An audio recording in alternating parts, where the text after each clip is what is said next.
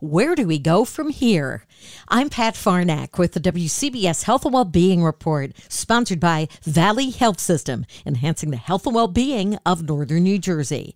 Yale Medicine's orthopedic surgeon, Dr. Lisa Lattanza, already embraces 3D surgical planning in her practice, but she talks about what's next. We're going to be doing this in the operating room with virtual reality and artificial intelligence, where we are using some kind of special goggle where we can actually see the correction as we're doing it. All the things that you see in movies or video games can all be brought into the operating room, but a lot of this technology is already out there. Some of it is already being used in the operating room. So I think this is where we will be headed with this. I think that the way we do things right now in another generation will be obsolete if we take advantage of these technologies and if they're not cost prohibitive. The entire interview at WCBS880.com/health. I'm Pat Farnack, WCBS News Radio 880.